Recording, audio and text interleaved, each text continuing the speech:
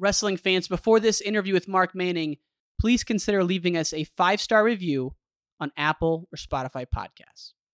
Now let's get to the show. I won't say their names, but Hall of Fame coaches, I would say, that would call me up and say, Manning, I don't know why you're recruiting this guy. You're never going to get him. He ain't going to Northern Iowa. He's got 2 schools in state. He's got us. He's got this. He's like, I don't know. You're wasting your time. My 3rd year, we had the number 1 recruiting class in the country.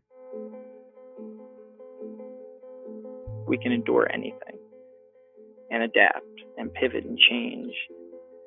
Wrestling gave us that ability. I would say nothing in life has impacted me more than the things wrestling has taught me in terms of self-reflection, resilience.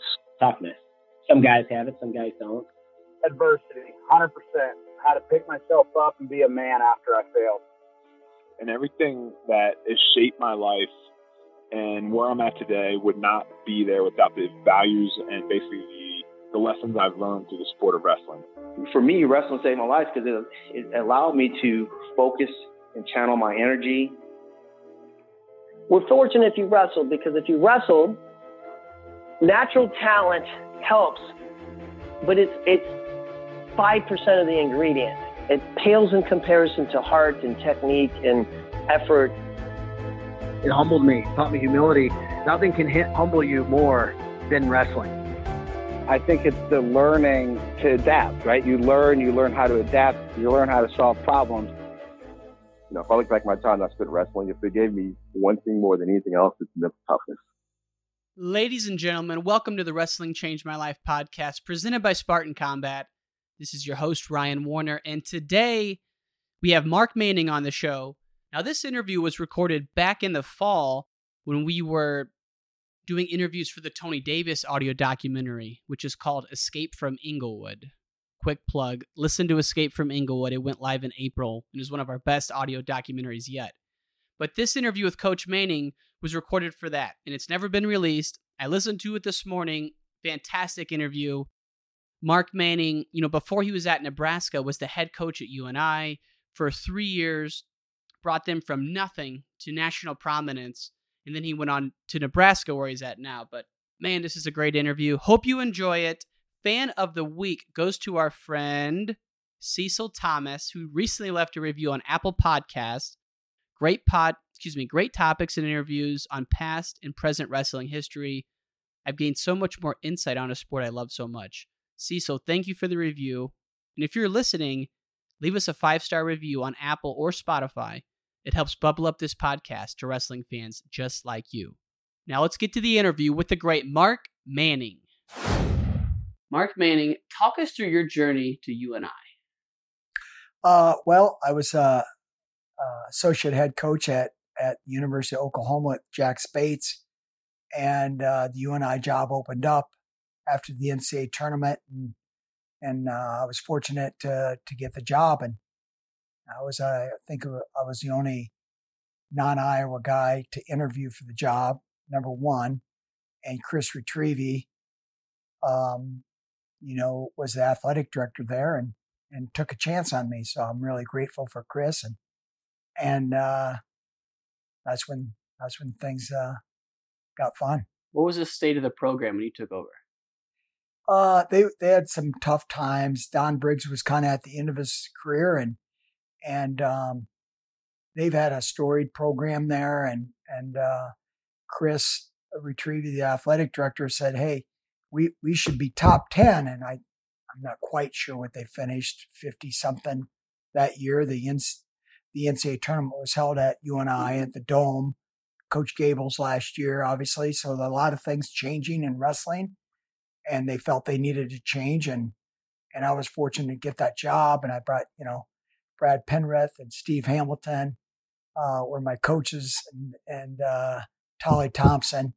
It was a lot of fun, a lot of work though, and just to rebuild the program and get us competitive. We had some trying times, tough times at the beginning. Just getting people to buy in but slowly but surely we just got different guys to buy in the program and make gains and see what hard work and the principles that we laid out, the foundation we laid out, that it was on solid ground. We built on the rock. We didn't build it on the sand for the water to come in and wash it away. We built it on solid ground, and we built on principles that those young men bought into. And, and then I had transfer and Eric Keller come in, and Randy Pugh had left Naval Academy, and he was an Iowa guy, and Randy and Eric infused a ton of energy into the program along with Tony Davis, obviously. So it was a fun 3 years. I learned a lot, about myself, but I also learned how to build a program. But fortunate to have that opportunity. Could you speak to some of the values and your core philosophy when you start a program from scratch? What you're looking at there? Well, it starts just with the young men that we're coaching. Just do they love the sport? And so their love for the sport will be infectious in regards to how much work they want to put into it. And we all know wrestling, it takes a lot of work. If I'm half as talented as you, I'm going to have to work twice as hard. And that's what sometimes wrestlers forget is, well, I'm really talented, I should win. And the next guy is a grinder, and my man outworks you 10 times to 1. Well, he's going to pass you up. And so just buying into those concepts that, well, I won in high school, I should win in college. And that's not always true. It's you have to not relearn the sport, but you have to recommit yourself. I always tell guys that, were you the best in the state, or were you the best in the nation as a freshman? Probably not. It's the same thing in college. You're probably not the best guy in the nation as a true freshman. It's going to take steps, and it's going to take recommitment, and you're going to fail a lot before you succeed at the top level. So, about getting young men to buy in, and we had a lot of buy-in. We had a lot of good recruiting going on. We worked at it extremely hard, and Steve and Brad, Tully, they were just there every step of the way, and it was fun doing it with those guys. We did a lot of things that probably you couldn't do now. I know in regards to not breaking rules. I'm just talking about, we drywalled our whole offices. The university didn't really know. I could say that now. I'm coaching at Nebraska, but we wanted to fix our place up. We wanted to get, make it nice for their guys. Our wrestling room, our wrestling locker room. And, we're recruiting against, Minnesota, who was really dominant at that time. Iowa was always good. Iowa State, Coach Douglas was there at Iowa State. Are you serious? Nebraska was good at that time. So we're recruiting against all those people, and we had 2 wooden nickels we were trying to rub together. So we were we had a disadvantage, but we created a smoke and mirror. Love it. Was there any moments when you got in, 3 months in, you're like, what the heck did I get myself into here? No, I knew it was tough. I knew it was going to be.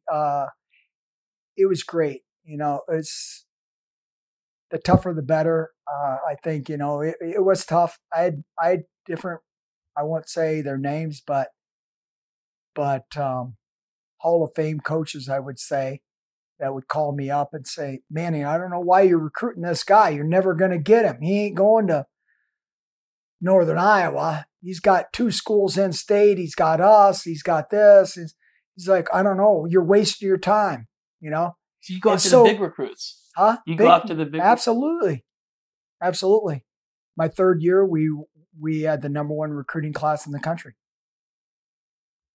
We did things that people didn't think we could. And Tony Davis played a big part on that, being a national champion. And, they hadn't had a national champion in 37 years. So you're breaking down barriers, and you're breaking down people's belief in what you could do. Not thinking small. We weren't thinking small. We were thinking, hey, we're going in there and we're going to light it on fire. And I think that's what Brad brought. Brad Penrith and Steve Hamilton. Same way. I love Steve. Those guys they thought different, and that's why I hired them. And Tolly was awesome and a lot of fun. We had a lot of fun together, and we worked our butt off. And before we get to Tony, last question. Tell us about the little town of Cedar Falls for someone who's never been there before. What memories do you have of it? It's great, man. The people are great. They're passionate about wrestling. There's a lot of great boosters there. I developed a lot of great relationships with the Llewellyn family and Larry Hamilton, who's now passed away. But just a lot of people that really were passionate about the program, and just they were proud of UNI wrestling, and they wanted to be successful. They wanted to, see different sparks, and slowly but surely we started creating young men that really wrestled with a passion and wrestled with pride for UNI and the team concept, how guys came together. Well, it wasn't easy getting guys to do that at first. It was some interesting times, to say the least. And you talk about the history of UNI. I know the great Bill Wick. Bill Cole was there. Like, those are some of the great legends of that 40s and 50s era. So that was the Mecca, And so then you take over. You guys are starting to build. When does the great Tony Davis cross your radar for the first time? Well, he competed at the UNO Open, and I remember he was at Iowa Central, and I can't exactly remember all the matches, but he beat a lot of tough guys, and he didn't know to beat him. He manhandled. We were like, holy buckets, this dude he's a different cat. He's a different wrestler, and I looked into him more and more and found out his background, found out where he was from. Obviously, Mount Carmel. I had coached John Kading at Oklahoma. John was a Mount Carmel guy, and so just finding out about his background and it was Harvey Twister, legendary program, and all the Joe and TJ Williams came from there, and all these other, and Stevie Williams, and who might have been the better Williams. I know. I won't say that around Joe and TJ, but Stevie was really talented. Obviously, that Joe and TJ were studs, and but Tony grew up with all those guys, and they just fed off each other. And Tony, if I'm right, 7 or 8 time little kid state champ in the state of Illinois, which was unheard of, right? Mm-hmm. And so he was a talented young man. We were going to take him and teach him next level stuff, not just from the wrestling perspective, but from the life standpoint. And that's how to take care of his family, and that's how to make a living, and that's how to sustain a job and really add to society, right? And that's what we have to do as coaches, prepare young men for life. And Tony really bought into that and trust us, and away we went. What about Tony's background? What did you learn there? Well, I grew up a farm kid in Vermillion, South Dakota, and he probably 180 from Tony Davis. Grew up in Cabrini Green, and now Cabrini Green doesn't even exist, but I had heard, the worst ghetto in America. Just hard to imagine, but also it's just shows the character that he had to pull himself out of there. I know I talked to his mom a couple of times, and she knew that I would take care of Tony. I was a man of my word that I was going to take care of Tony, not only just as a wrestler, but as a person. And so it was a great journey with Tony, just to know that, Bill Wick, it was his coach and legendary guy, crusty old son of a gun that just, led with a steel whip. And, he was straightforward and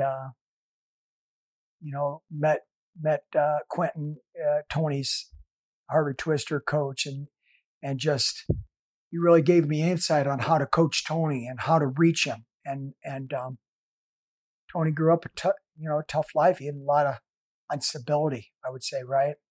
And not a normal family dynamic. And so, but he loved the sport of wrestling and he was really good at it. And so we used that to get Tony to come to UNI, that, hey, to buy in, come to our family, come to here and help do something great. What did Quint tell you about working with Tony? Quentin? Yeah, what did he say? Like when you were trying to get to understand him? Just so would always say, just stay tough on him, coach. Just stay tough on him. He's a tough, hard-nosed guy and talented, but just stay tough on him, man. Put your arm around him when you need to, but use your foot up his rear end. But we had a lot of great times, and one thing, that's why Tony had to go to junior college, because academy didn't meet the academic standards. So, one thing I know that Tony did was I told Tony, hey, you have to, just like wrestling, if you're the best guy, you don't have to develop. And if I'm the 8th best guy in the weight class, I have to work twice as hard to beat you, right? Mm-hmm. So you're not a great student. So number one, go to class, right? And he did that. And he did well. He never had any issues academically. And that's where a lot of people, didn't take a chance on Tony because they didn't think he could succeed academically. And Tony bought in and was dumb enough to believe me, go to class. And he used the resources around him. So he was smart, man. Yeah. He was very smart, and he had a great feel for people, and he was a good relationship type of guy. So he developed relationships with his professors. And so I wouldn't say he snowed them over, but he worked with them, and they worked with Tony, and Tony was a good communicator that way. Ghost Trainer said that. He's like, 1, Tony never missed class, but 2, he could sweet talk the teachers because he had that kind of personality. Yeah, absolutely. And I think he used that in other areas of life too, but he definitely, he was good. He was, he never lied to me. He was always straightforward. If he messed up, he was honest with me. And that's how I even loved him more, because I knew we had a relationship of trust. Yeah. And so once you got him on campus, what's the transition for a JUCO wrestler to the D1 level, strictly wrestling wise? Well, it's, I would say it's just consistency over each week in and week out. The consistency of being at your A game or close to your A game. You can't wrestle one guy, really hard, and you have a duel with Iowa State and you wrestle him hard, and then you come back and you wrestle someone that you should beat. Well, what usually happens, one, you don't work out that hard that week because you feel you have an easier match. You don't make weight that well. And then all of a sudden you find yourself in a heater. And so I think that's the area where guys come to you, whether from high school or junior college, and you have to make the transition. Is every match could be a heater. And so you have to prepare for that. It's going to be a tough match, tough bout. People are going to push you and challenge you, and you got to be ready for that week in and week out. I think just consistency of wrestling, high level competition, where when he was at junior college, he got himself ready for UNO Open. He knew, hey, I'm going to wrestle maybe a guy from Oklahoma State or Nebraska or Iowa State or wherever, Division II national champ, and I got to be on my A game. And so he was ready for that, but just transitioning and being consistent each week. Was that UNO Open a pretty big deal back in the day? Man, it was It was, Oklahoma State would come up, Minnesota come down, Iowa State. Iowa would come sometimes, and it was an all-day thing. I remember several times semifinals starting at 10:30, 11 o'clock at night. So yeah, it was a huge tournament that Mike Denny created there at UNO, and it was at the beginning of the year, so it was kind of a great test for everyone. And obviously Iowa Central and a lot of junior college Division II schools would come, and they had a freshman, sophomore they developed, and Division II, and so it was an all-day thing, and a day you better bring your lunch pail. That's where Gil, totally off topic, Gil Sanchez beat John Smith at Yes. Nebraska, and then 2 days later in the finals of that, John beat Gill, which is like crazy. Just the history of that tournament, you know? History of that tournament was fascinating. How many really good guys clashed, and it was great. It was an early season test, and I don't know if we really have that right now, but that thing was a highlight, man. Coach Denny and Ronnie Higdon, those guys really put a lot into that tournament, and it was a highlight for people, and it was a marker like, hey, I'm going to test myself here. Yeah, I'm going to have 4 or 5 tough guys and see I size up. I love when they weave in the different levels too, because you might have a JUCO stud coming in under the radar, and he blazes through like what happened with Tony. I mean, I was looking at Tony's bracket, and it must have been 97, 98, so winter or fall of 97 about now. Kale won that tournament in the Open Division. Tony won that tournament in the Open Division. Like those are the kind of guys going there. So you see Tony there, you recruit him, bring him to UNI, and was not easy recruitment. Tell me about that. Well, it was interesting. Just, Nebraska was recruiting him. Iowa State was recruiting him. Some other people were recruiting him. It was not an easy get, and, we knew it was a big get for us at UNI. Did we know he was going to be a national champ? Not exactly, but, he was a runner-up. And I remember him after that match, he lost to TJ. How ironic is that? He wrestled his high school teammate and buddy that he was in Harvey Twisters with in the finals. And I remember he was emotional and broken down after the match, and he was just wanted to be a national champ so bad. And I told him, hey, Tony, remember all the little things?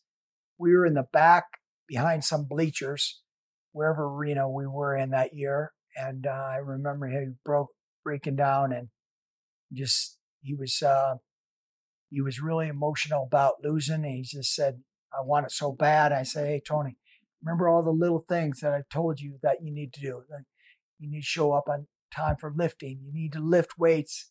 You need to do this.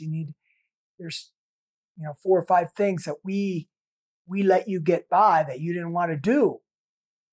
You got to buy in 100%. If you do that, Tony, next year at this time, you're going to be a national champ. No one will touch you, but you got to buy into it.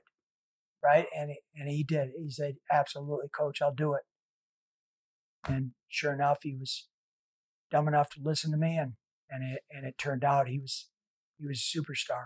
And it wasn't easy for him, obviously. Never easy to be a national champion. Mm-hmm.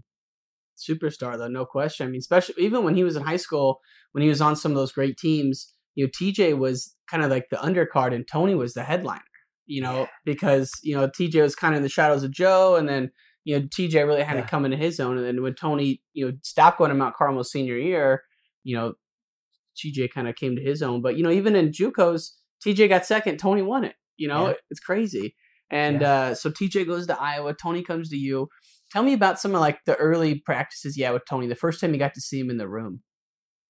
Yeah, we had guys like Brad Penrith and Steve Hamilton, and we had a lot of guys that tried to really, some of the guys couldn't hold up with Tony. He's just too talented.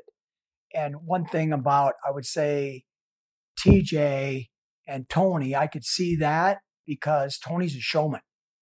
He wants to put on a show, and he had, some awesome cradles, and he had some big moves. Not that TJ didn't, I would say, but TJ was stud too. But Tony was a showman, and he knew he liked to put on a show for people.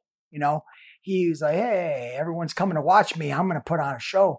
That was great for us because we needed that energy. We needed that moxie, that savviness, that guy that comes in and kind of cocky, right? Mm-hmm. But could back it up. And so that was great. I'll tell you a quick story. Please. I think I shared it. I remember we wrestled Mankato State, and 2 timeouts was match ender back then. You couldn't take 2 timeouts, right? And it was our first duel or something. We went up to Mankato State, and he wrestled like the Division II national champion, returning national champion. And Tony was putting on the kid, but there was like a minute and a half left in the match, and he had taken a timeout, and really he had an oxygen break, right? So he took a little oxygen break, and the crowd was booing him, but he was up 14-3 or 15-5 or something. He didn't quite have the tech fall, and he didn't know. I know what he was thinking. Man, I have to put in a couple more takedowns or do a big move to end this match because this kid won't stop, but I'm beating him to death, right? But I really want to stop the match right now. I want the match to be over, but it wasn't over. And he took a timeout, and we went over, blah, blah, blah. And the crowd was booing. And then he takes the guy down a couple more times, gets away, and there's 30 seconds. They went out of bounds on the scramble.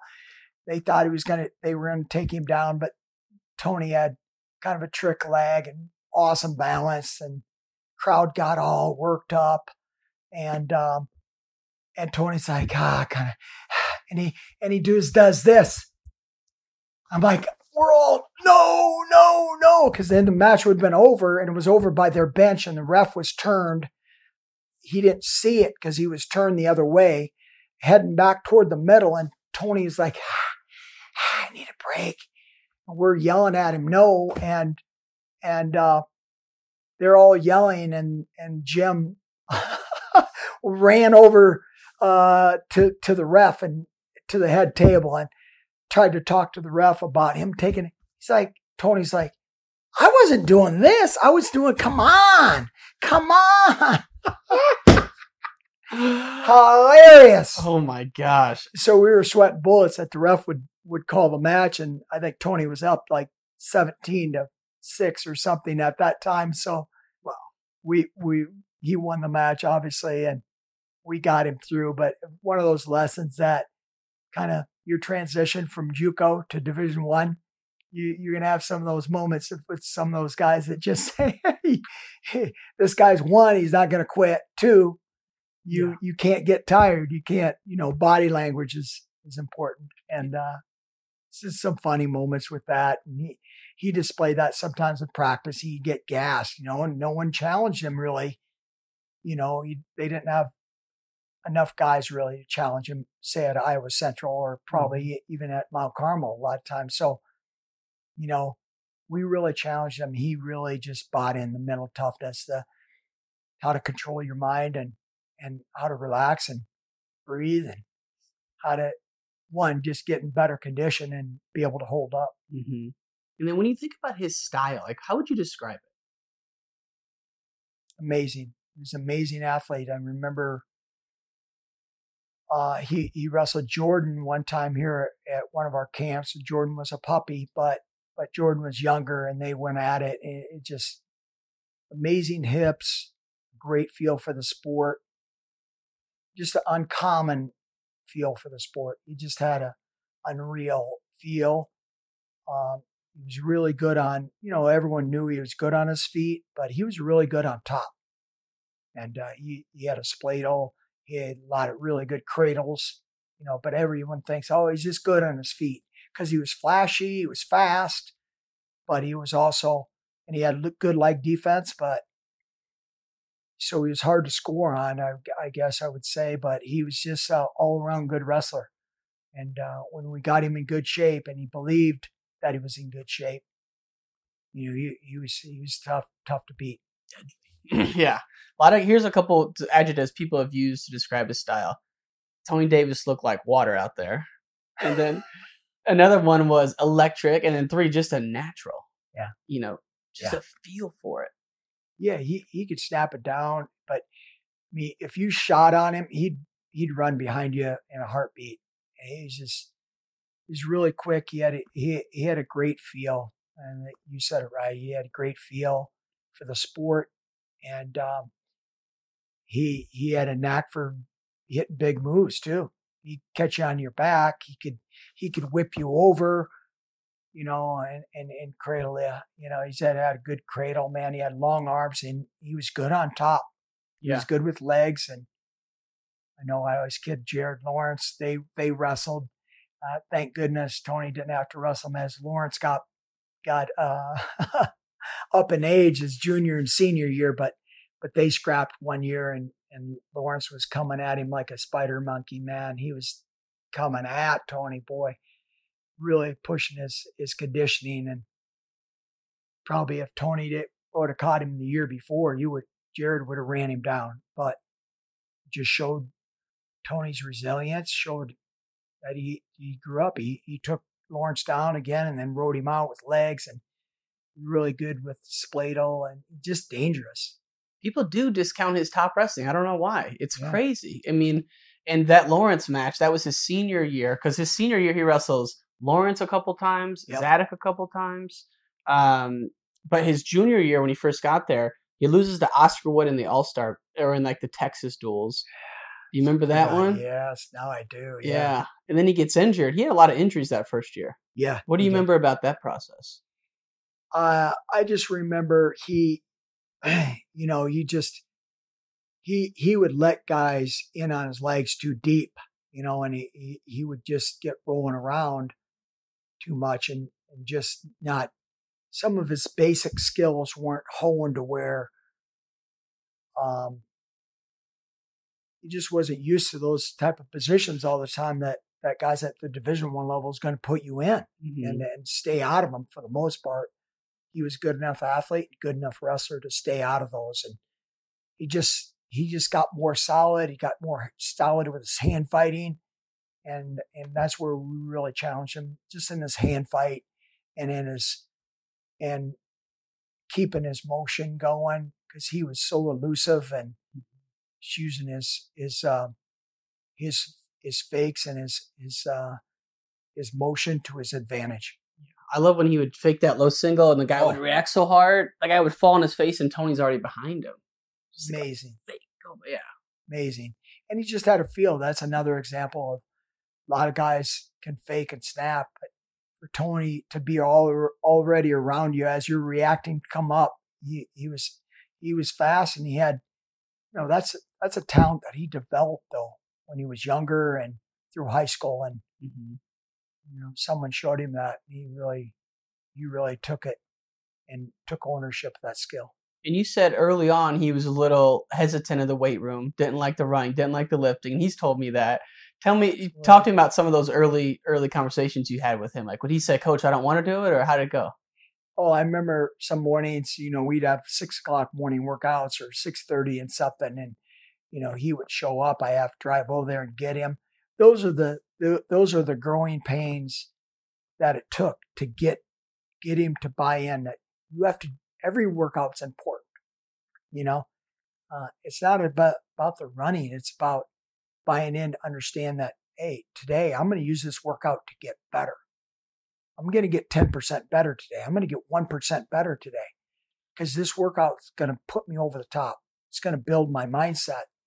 And it took a while for him to buy into that concept. And so, that was just something that he really had to buy into. He just thought, well, I'll just wrestle my way into shape.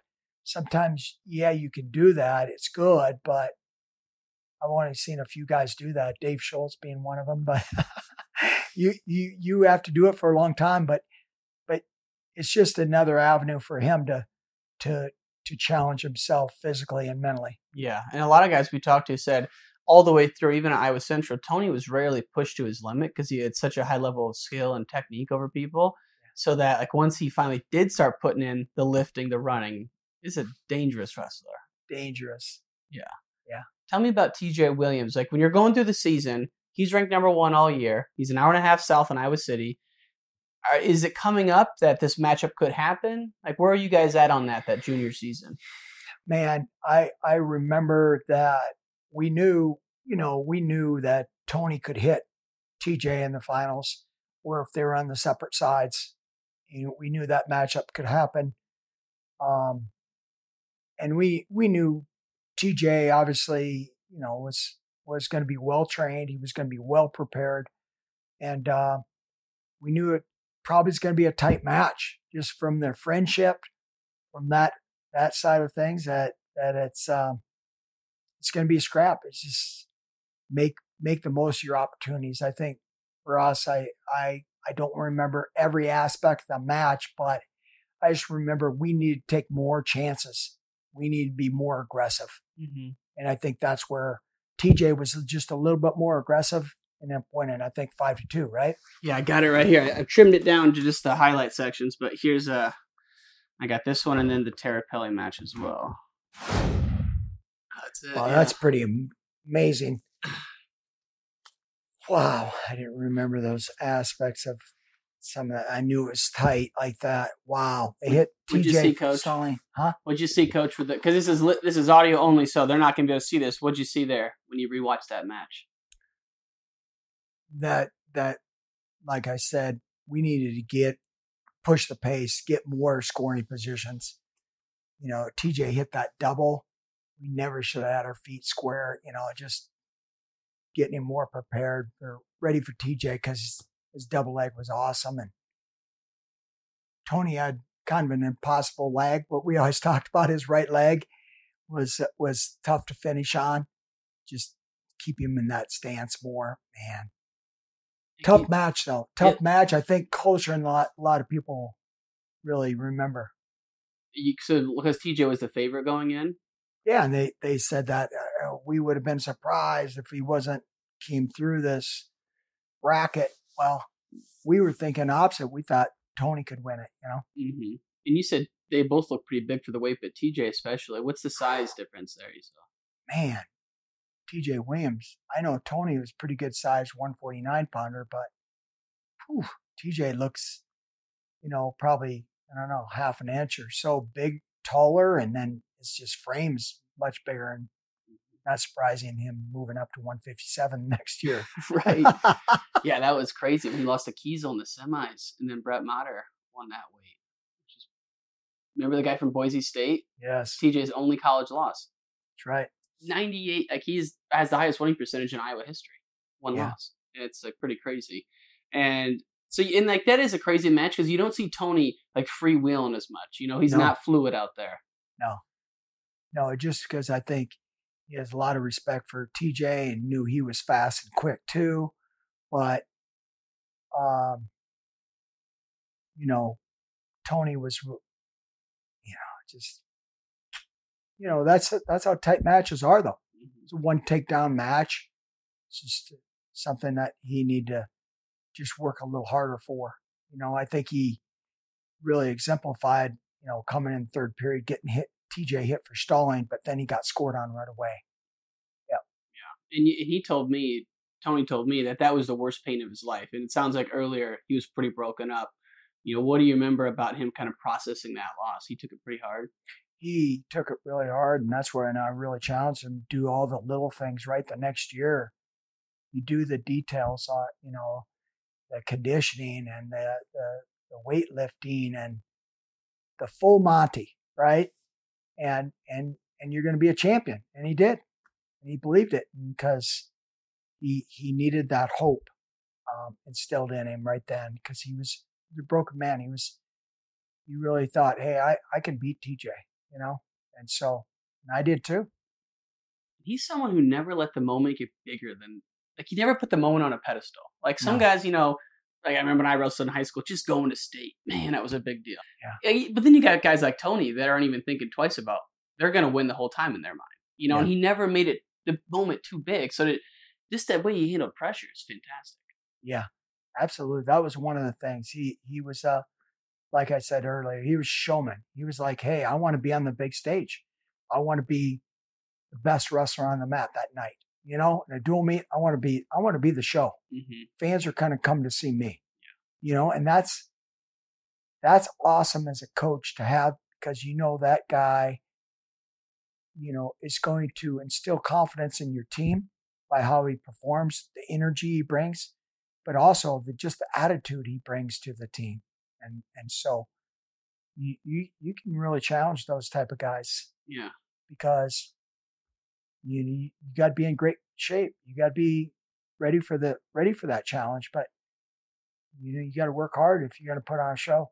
And thinking about the guys who do everything right and still get second, that's a different conversation than Tony, who had done a lot right, but he had like that 5% to go, or he was not perfect in every aspect, right? He's not winning every day, like you said. So Schneider. Yeah. Brian Schneider 2 times in a row. And the rules were now, takedowns on the edge of the mat, 2 feet in, all that stuff back then, 2 knees on mat. He has TJ beat and he has Becker beat. There's, without a doubt, go and watch the matches. Brian wins those matches, but the rules are different now. So right. It is what it is. So what did it do for your program to have a finalist at UNI? It was great. Just showed that we were a program on the rise. It showed that, come to UNI and help us do something special, be different. It's easier to go to Iowa State or Iowa or Minnesota, come to our place. Yeah. And so we really recruited hard at UNI, and Tony was that light. And then, Eric Keller transferred, I said, and Randy Pugh, and it just got the ball rolling in the right direction for us. And we had momentum, and Tony was one of those momentum guys as far as next level. Yeah. 99, you had Keller as an All-American, then Tony. So two All-Americans, like that's big, And so coming into that next year, 2000, that big recruiting class you were talking about, they're coming into the lineup a little bit. Yeah. They're kind of first starting to trickle in. And that year, you guys, I was telling you about it, your dual schedule was, this is UNI, Wisconsin, Minnesota. You tie Wisconsin, lose to Minnesota, go to Carver. You guys were underdogs in 9 or 10 weights, and you only lost by 7. And then after losing to Iowa December 12th, you guys go 9-0 or 9-1 all the way through February. We wrestled Oklahoma State. So like when Tony lost to Reggie Wright and Okie State. Yeah. So that dual mate you guys had there, that was your first loss since losing to Iowa. I mean, you guys were freaking beating Big Ten powers. You were tying people. I mean, it was awesome year. And you guys had 10-5 record, first winning record in the dual meet season for UNI in probably quite some time during that 90s era. I think we beat the Huskers. Yeah, you did. Because that was Tony's first weekend back. You guys went to UNO on a Friday. He didn't have a big injury, but he was like out of dual. Yeah. You go to UNO on Friday, he texts some guy. And then Nebraska on Saturday, you guys beat them. It's like, and you also beat Michigan that year, who was number 7. So UNI was freaking hungry that year. You had Randy Pugh, you had, I can't remember all the guys, but a lot of real Pugh, obviously. Yep. But before we get to that season, Tony told me that he actually quit after losing to TJ, and that you had to say, Tony, give me one more practice. Do you remember that? Not really. Other than I know he was a broken man after that, and he had his ebb and flows, and I think that's with anyone's career. You have some heartbreaks, man. You have to come back and show what you're made of, and that's what I remember. I really challenged Tony just to, hey, you're not just doing this for yourself. You're doing it for your kids. What are you going to do with your life after this? How are you going to make any money? What are you going to do? What's your character like?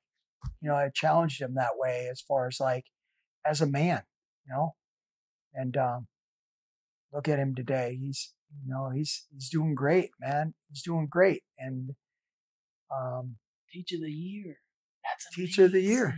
I love that. All of North Carolina. Yeah. Like if someone would have gone up to him his senior year of high school when he's a dropout, he found him in a trash can, his jaw's broken. If someone would have said that dude's gonna be Teacher of the Year 15 years later, you would have been laughed at.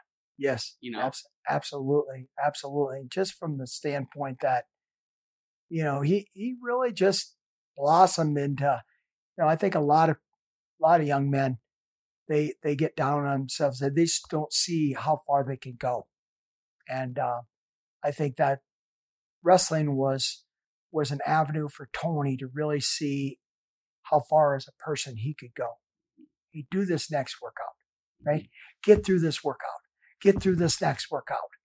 You're building, and he knew, man, I'm in really good shape. I love the sport. It wasn't like he didn't like wrestling, just the grind got to him, right? And try to make it fun for him. He's a fun-loving kid. That's what's great about Tony is he's a smart young man. He knew, man, I got to grind through another practice. It just, we got to made it fun for him. Got to make it fun. And then he's going to be at his best. What was his personality off the mat? Man, amazing. Infectious, I would say. That would be the one for one word. He was fun to joke around and ball bust with. He'd get it right back to you, all in good fun. Man, he was great. He was very infectious personality, and just like he said, he chopped it up with his professors all the time, and that's how he was around us. And he's a fun-loving guy, and fun-loving around his teammates, and he just brought light to the room, Tell me about the time you sent the media guy to his brother. Yeah, I remember it was after his first year, I think, and we had really nice media guys. TD, I call him TD. He was on the front, and he was the highlight of our program. And so Tony said something about his brother wanting some media guys. I'm like, well, Tony, tell me about your brother. Is he back home? He's like, well, no, he's in prison. And I remember wrapped up a bunch and sent him to prison for Tony's brother. And it was great. I sent some home to his mom. I know she was proud of him, obviously. And just a nice way to really recognize Tony, but just give his brother, hope in that tough situation. And what was the situation where the teammates found out like that he had been shot and that he had bullet holes and that kind of thing?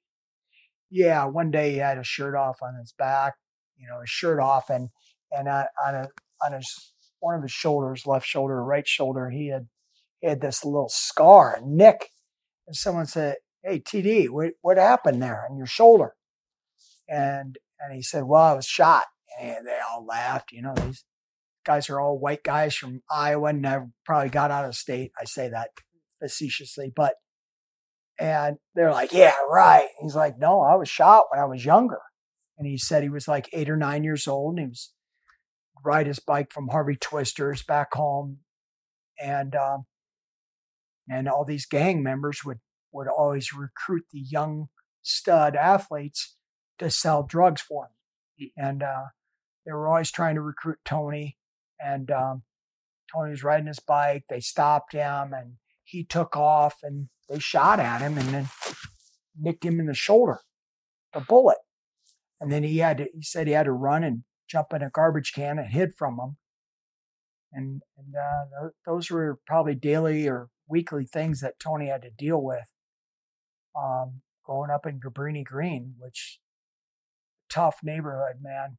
And so tough neighborhood, and just to think about where this young man came from to where he went at UNI, and to be a college graduate, right? And be a national champion, and how the sport allowed him to really just make his life and make a whole nother world for himself. Right. Not only him, but then his family, his kids.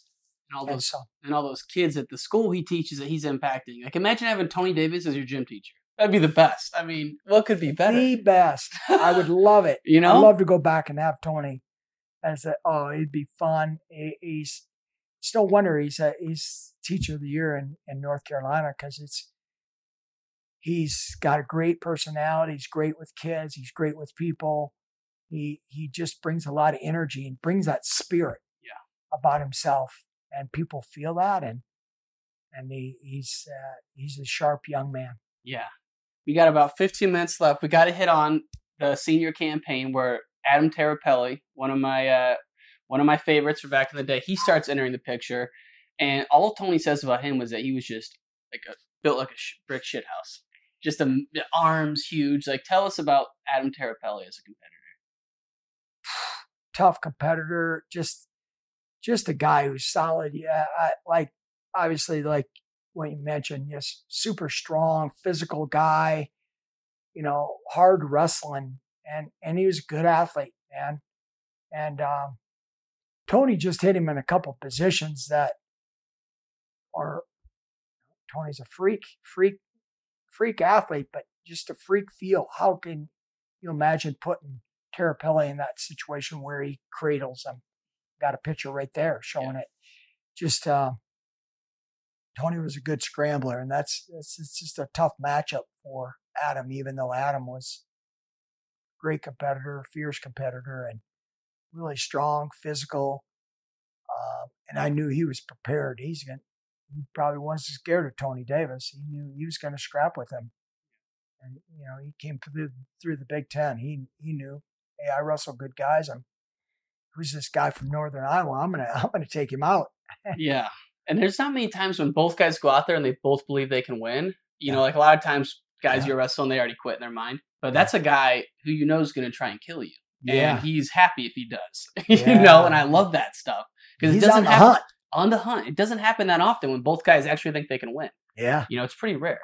Yeah. And that's definitely one of them. Another guy who Tony battled that year, Reggie Wright. Tell me what you remember about that duel down in Stillwater, if anything comes to mind. Well, Reggie's a really good wrestler. Another guy with an amazing feel.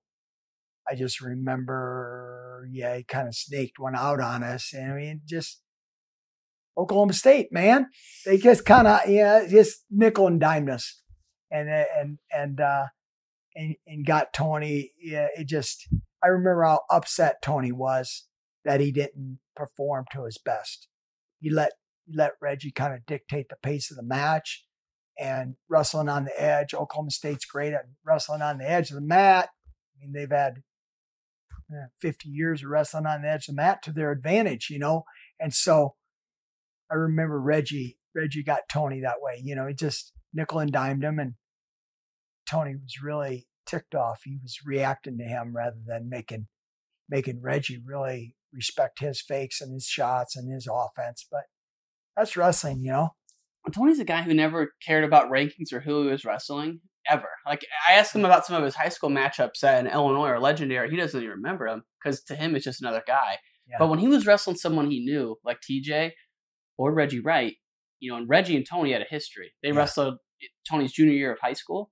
It was actually Tony's last high school match ever, and he lost in overtime. And then in JUCO, they wrestled in a dual meet. Tony bumped up to wrestle him, and Reggie won again.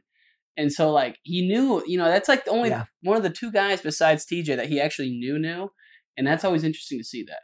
Yeah, absolutely. And that's interesting. I knew that, now that you say that, I knew that he had lost to Reggie a couple times. It was in his head. I couldn't figure it out. I thought, all respect to Reggie, I thought Tony was better. I thought he was, I thought he was more of a, just a tougher competitor. Now that Reggie's amazing wrestler. And so I know in Tony, some way Reggie got in his mind, he just had his number. And so, it was surprising, but it's just how it is, it just, and it went way back with him.